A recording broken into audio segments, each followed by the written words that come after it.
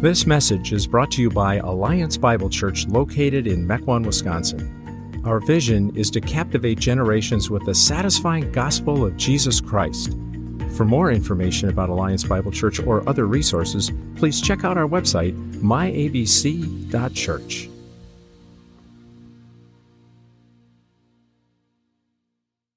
I invite you to open up a copy of God's Word to 1 Peter chapter 4. 1 Peter chapter 4. We're continuing our series and journey through this amazing epistle. 1 Peter chapter 4. We're going to start in verse 12. 1 Peter 4, starting in verse 12. I'm going to be reading verses 12 through 19. 1 Peter chapter 4. Beloved, do not be surprised at the fiery trial when it comes upon you to test you, as though something strange were happening to you.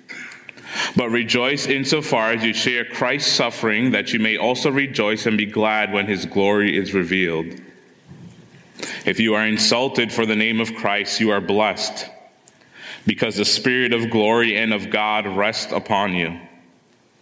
But let none of you suffer as a murderer or a thief or an evildoer or as a meddler. Yet if anyone suffers as a Christian, let him not be ashamed, but let him glorify God in that name. For it is time for judgment to begin at the household of God, and if it begins with us, what will be the outcome for those who do not obey the gospel of God? And if the righteous is scarcely saved, what will become of the ungodly and the sinner? Therefore, let those who suffer according to God's will entrust their souls to a faithful Creator while doing good. And I want to look at this passage as it pertains to suffering from three angles or 3 points when it comes to suffering. First, it tests our faith. It's sharing in Christ's suffering, and it's God's will. It's test our faith, it's sharing in Christ's suffering, and it's God's will. So first, let's look at how suffering tests our faith. Peter begins this section, Beloved, do not be surprised at the fiery trial when it comes upon you to test you, as though something strange were happening to you. Peter addresses them as beloved, that they are beloved by God the Father because of Christ. He wants to comfort them and assure them, because when suffering comes, we wonder, does God love me? Is God still good? And so Peter assures them, yes, he does. But he tells them not to be surprised when it does come.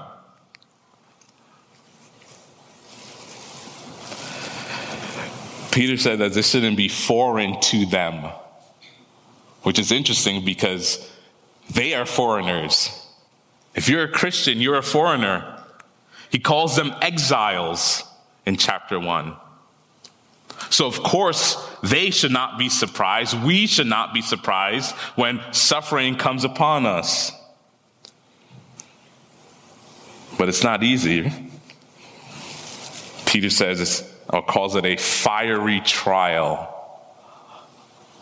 If you touch fire, kids, it burns. It hurts. And so Peter tells them that this is going to be painful. It's going to be difficult. But don't be surprised. It's not something strange. In fact, we actually see this throughout Scripture. If you look at Job, the reason why Job suffered was because he was righteous. And Job had a hard and rough life. But these trials are actually meant to strengthen and purify us.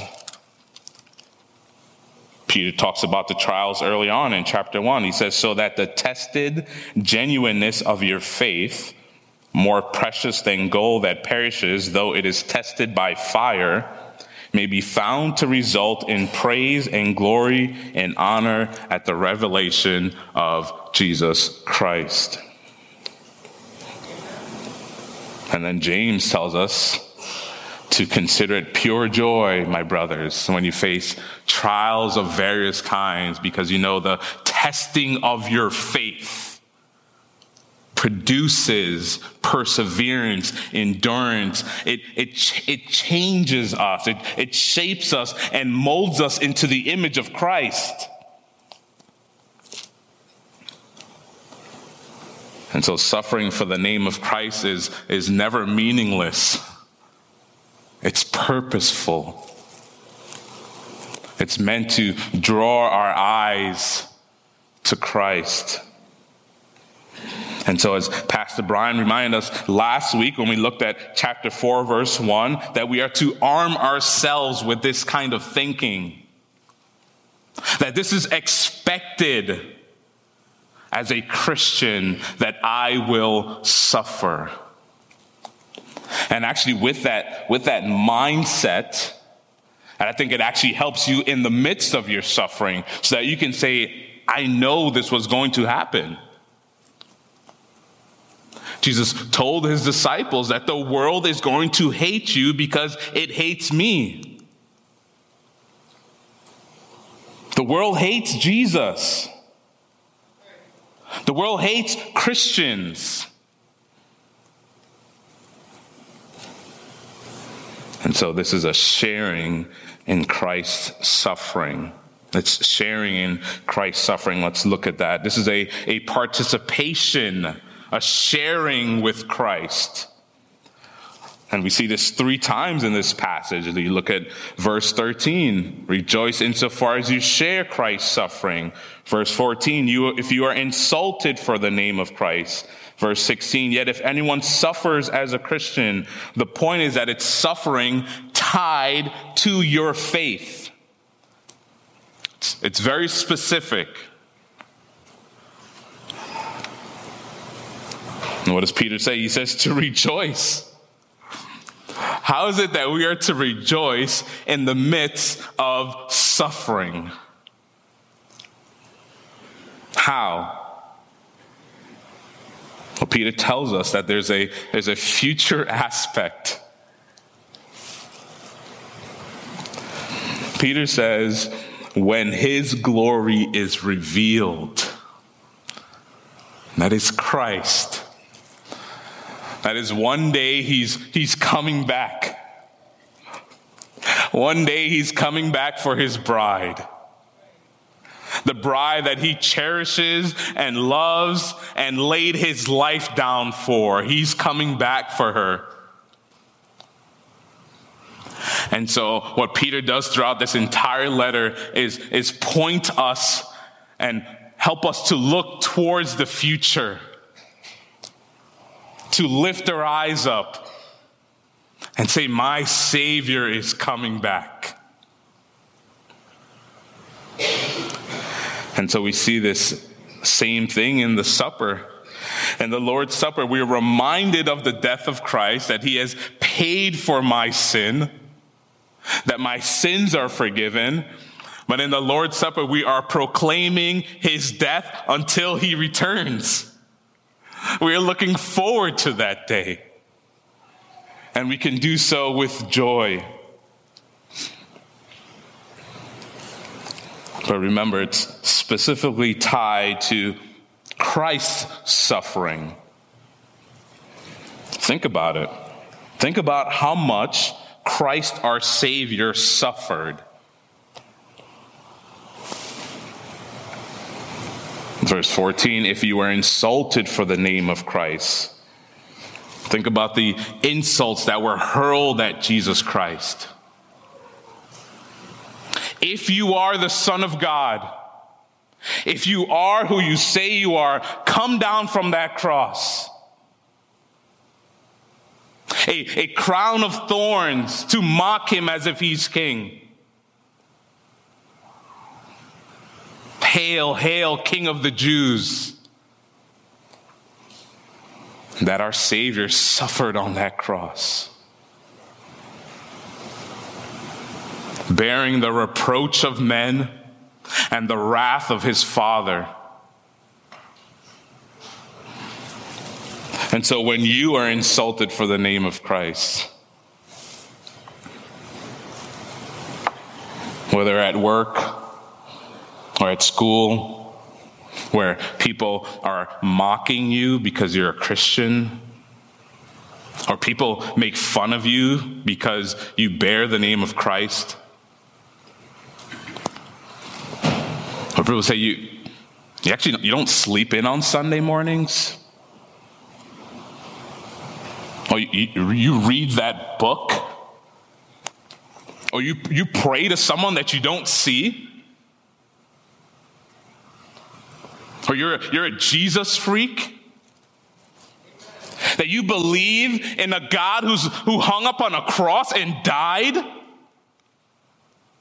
You believe in the fairy tales in the Bible. Peter says, if you are insulted for the name of Christ, you are blessed. You are blessed.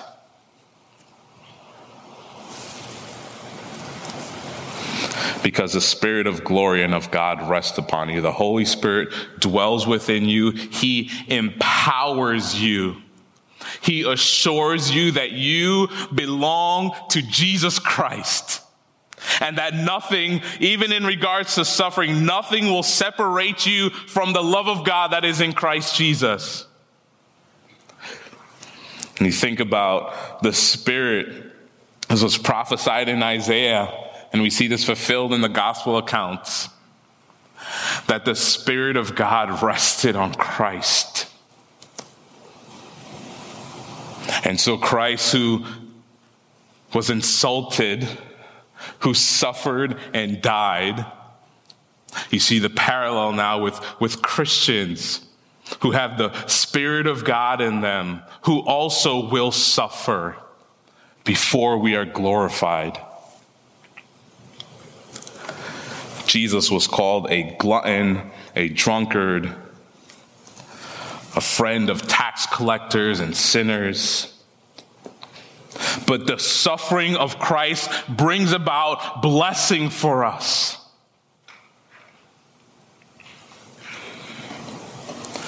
But Peter makes a contrast here. In verse 15, he says, "But let none of you suffer as a murderer or a thief or an evildoer or as a meddler." He's making a contrast. Hey, you suffer as a Christian, but not as one who is sinning. What does he mean by that? He's saying if you kill someone, or you steal something, or you do any other type of evil, that is your fault. And there will be suffering. There will be consequences for your sin, for your actions. But these are unbecoming for a Christian. This is not how the Christian is supposed to walk and act. Peter earlier on tells us to be holy, that we're different now. We're not the same anymore. However, verse 16, if anyone suffers as a Christian, let him not be ashamed. This is interesting. Did you know that the word Christian only appears 3 times in the New Testament? Once here and twice in Acts. And Peter says, let him glorify God in that name. I think one of the things that makes it hard for us to sometimes preach the gospel to people is because we are ashamed. You know, Peter talks about if you're insulted for the name of Christ.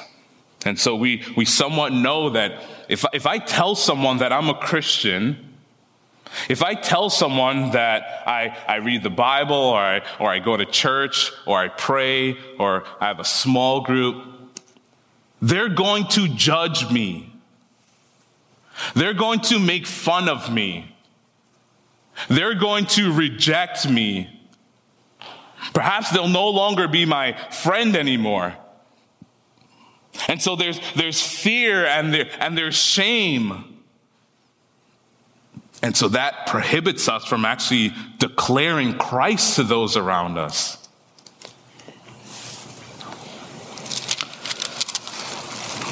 But it's amazing when you look at the apostles, the disciples, after they were persecuted for the sake of Christ. In Acts 5, it says, "Then they left the presence of the council, rejoicing that they were counted worthy to suffer dishonor for the name." Their whole focus was to give praise and honor to God through preaching the gospel. But Peter says, let him not be ashamed. If you're a Christian, you have no need to worry or fear, to be afraid of what people think about you. Think about this for a second. Peter, who's writing this letter, is the same Peter who's a disciple of Christ. Very, very outspoken man. And Peter was very strong in his desire to want to honor and please Jesus when he was walking on earth with him. Jesus told his disciples that all of you are going to desert me. What did Peter say? Peter said, I would never do such a thing. He was very confident. Jesus tells him, you will deny me 3 times. Peter says, I will die for you. And then when the soldiers, the chief priests, they come, they take Jesus away, all the disciples scatter, just as Jesus had said. And Peter, when he's confronted 3 different times, saying, Don't you know him? Aren't you one of his followers? No, I don't know him. I don't know the man. I don't know him. It's when the rooster crowed. And he remembered what his Savior said, that you would deny me 3 times. And then moments later, his Savior is hung up on a cross. And you think about perhaps the shame that Peter would feel for denying his Savior, and now he's put up on a cross, and yet that Savior dies for Peter. That Savior takes the shame, all of the shame and guilt that Peter felt, so that Peter could pen these words, let him not be ashamed, because Peter knew Christ has taken my shame. He has taken my guilt. He has taken my judgment. I don't have to fear anymore. I can rejoice. And so you Christian, you beloved by the Father, need not be afraid to proclaim Christ. Because there was a Savior who has already borne the guilt for you. He has bore the shame for you and I. So we need not be ashamed, and we can rejoice and glorify God in the name that I am a Christian. That when I meet people for the first time, we can tell them I'm a Christian. And yeah, they're going to think you're weird. They might laugh at you. They might make fun of you. They might not want to talk to you after that. But you and I want to proclaim Christ. Now let's look at how suffering in this context is God's will. Peter says something interesting here when he talks about judgment in verse 17. He talks about how judgment begins at the household of God. That's interesting. How is there judgment? I was just talking about how Christ took our judgment for us. How is that possible? Well, I think what Peter is talking about in this context is not judgment that is to punish the Christian, because Christ, thankfully, has taken all of that for us. But as Peter has spoken about, how this is a fiery trial, that this is meant to purify the church. This is meant to purify the church. That in the church, in the visible church, on a Sunday morning, that there are Christians and that they are non-Christians. And I think one of the things that suffering does in that context, it shows us who is a Christian and who is not a Christian. And that for those who are Christians, that suffering is actually meant to strengthen our faith, to help us to cling more to Christ and less on the things of the world. So what does Peter mean when he says, if the righteous is scarcely saved, in verse 18? This is a quote from Proverbs 11. If the righteous is scarcely saved, what is scarcely saved? What is Peter talking about? Does it mean that we are barely saved? That we're just hanging on by the skin of our teeth?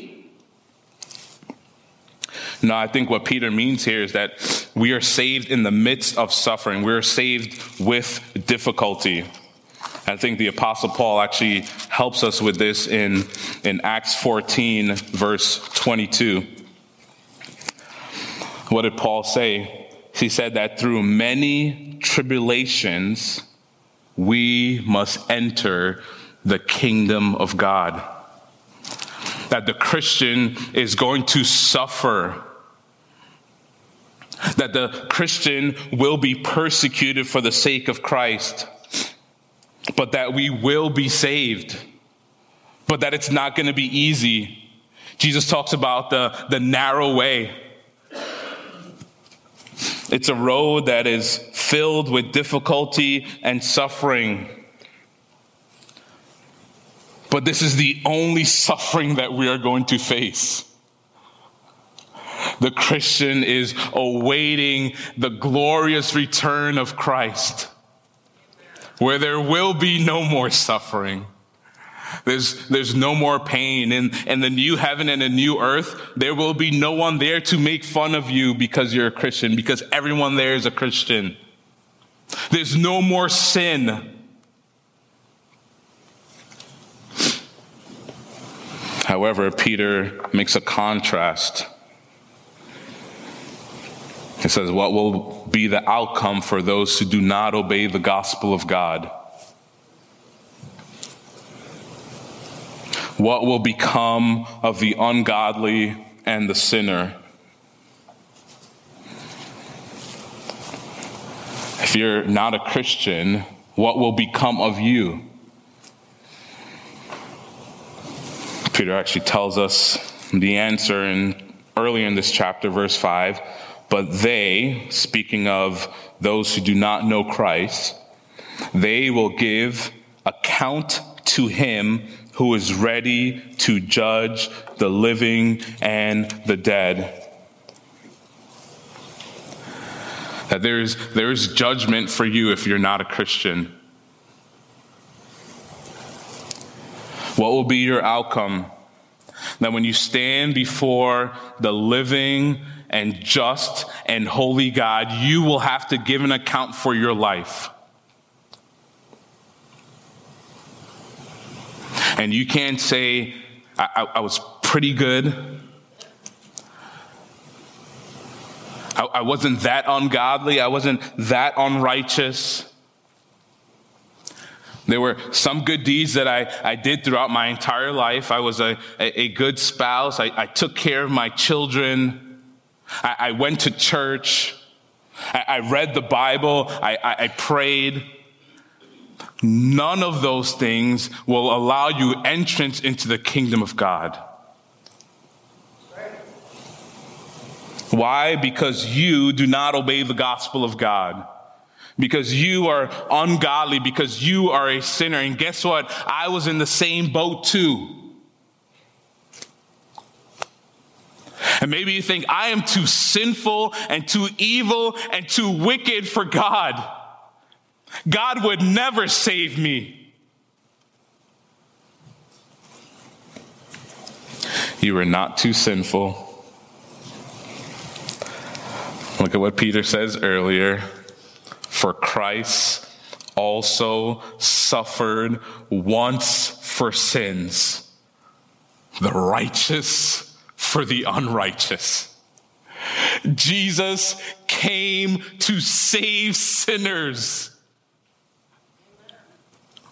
Jesus did not come for the healthy. Jesus did not come for the righteous. Jesus came to save the ungodly. Christ died for the ungodly.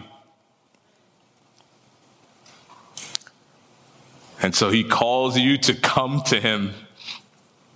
A Savior who will not reject you, who will not turn you away, and perhaps there's a lot of shame and guilt in your life. Christ has taken that already. Put your trust in him and in him alone.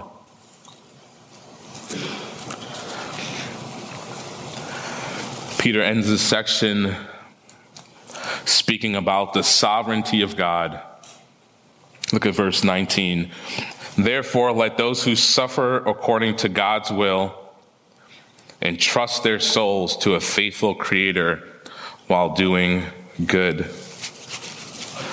This is not a surprise.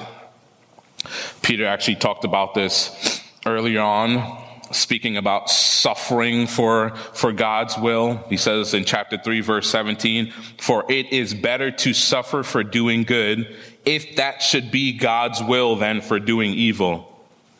And I say, how is that possible? How can it be God's will that I suffer for the sake of Christ? Isn't God good? Isn't God love? How can I suffer according to his will?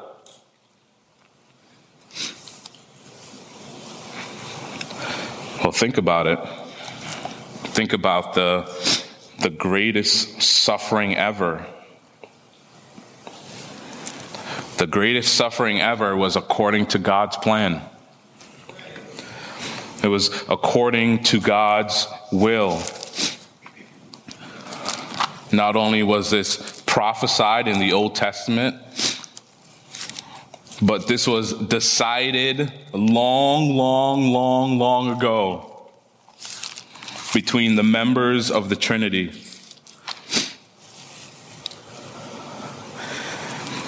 And so you think about Christ, and you think about all he did on the earth for us.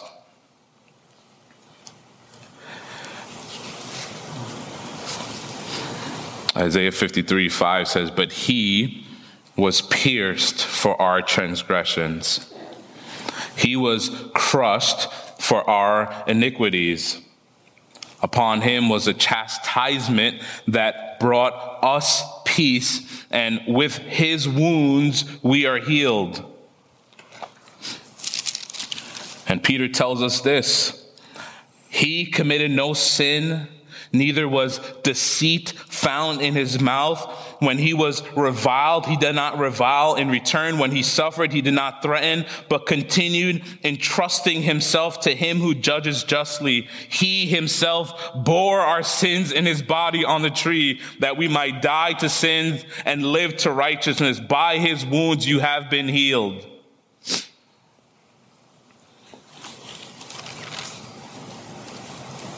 The suffering of Christ was according to plan. It was all a part of God's will. That Jesus faced the fiery trial is think about that Jesus had to be perfect.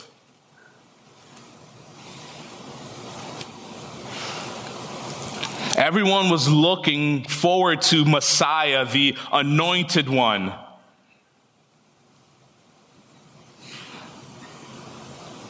And so when Jesus, who fasted for 40 days, he's in the desert, and he's tempted by the devil. What a parallel with Jesus and Adam here. He's tempted by the devil. If you are the Son of God, turn these stones into bread. Now, Jesus could have done that. He was hungry. And yet he turns his eyes to his Father. Man should not live by bread alone, but by every word that comes from the mouth of God. Jesus is faced with a test. If he gives in to the devil's temptation, he fails. And that's what happened to Adam in the garden. The devil comes in and he fails the test. He disobeys God. But Jesus, the new Adam, he resists the devil. He resists temptation. And yet he's the one who's hung up on the cross. Peter says, don't suffer as a murderer or a thief or as an evildoer. Christ is the one who's innocent, but he's deemed a criminal, guilty. Although he was pure and righteous, he's the righteous one who dies for the unrighteous. And this was all according to the plan of God. Jesus resists temptation, perfectly obeys the law, dies as a perfect, spotless sacrifice to earn and secure your salvation. Christ did that all for his bride. Because he loves his bride. And so he lays his life down willingly to suffer at the hands of sinful and wicked men, and also to bear the wrath, the just wrath that we deserve. He bears that for us so that we might be his people, that we might be a part of the household of God.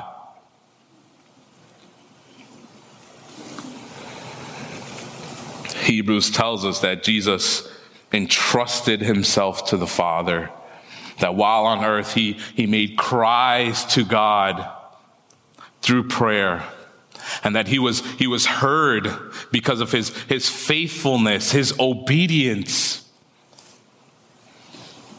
And so because of that too, Peter ends this section telling us that we also entrust our souls to a faithful Creator. That God, who created the world and everything in it, is the same one who planned to save us. And he's faithful to keep us until the end. And so that we can entrust our souls to him. Reminds me of "It is well with my soul," that your soul is secure in Christ. But Peter wants us to do good while we suffer. That in the midst of suffering and persecution, what Peter lays out for us in this letter goes all the way back to chapter 2, being subject to the governing authorities. That wives are to submit to their husbands, that husbands are to love and show respect to their wives. That as a church, we are to be hospitable to one another and love one another, to forgive one another.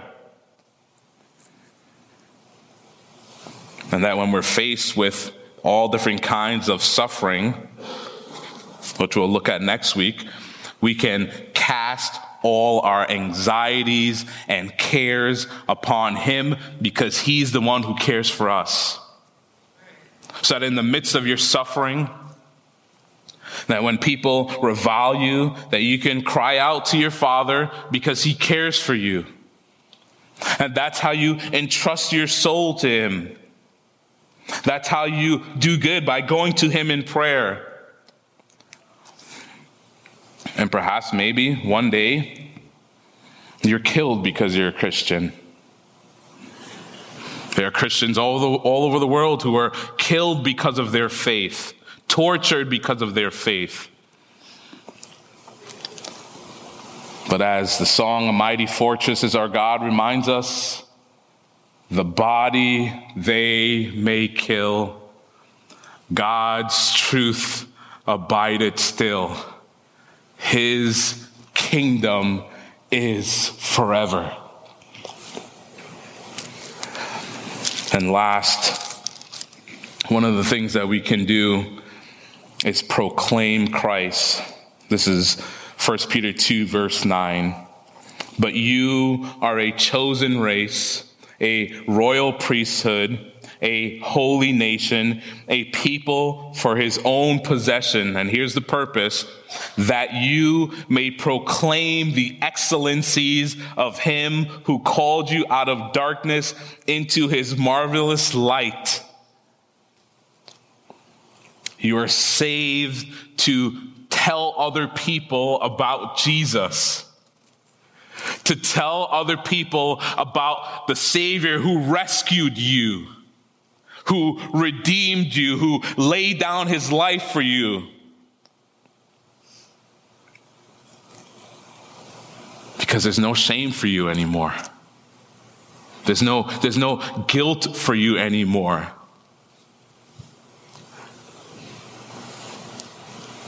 So Christian church, as a church body, we're called now to go out and declare Christ. Regardless of what people say, knowing that suffering will come,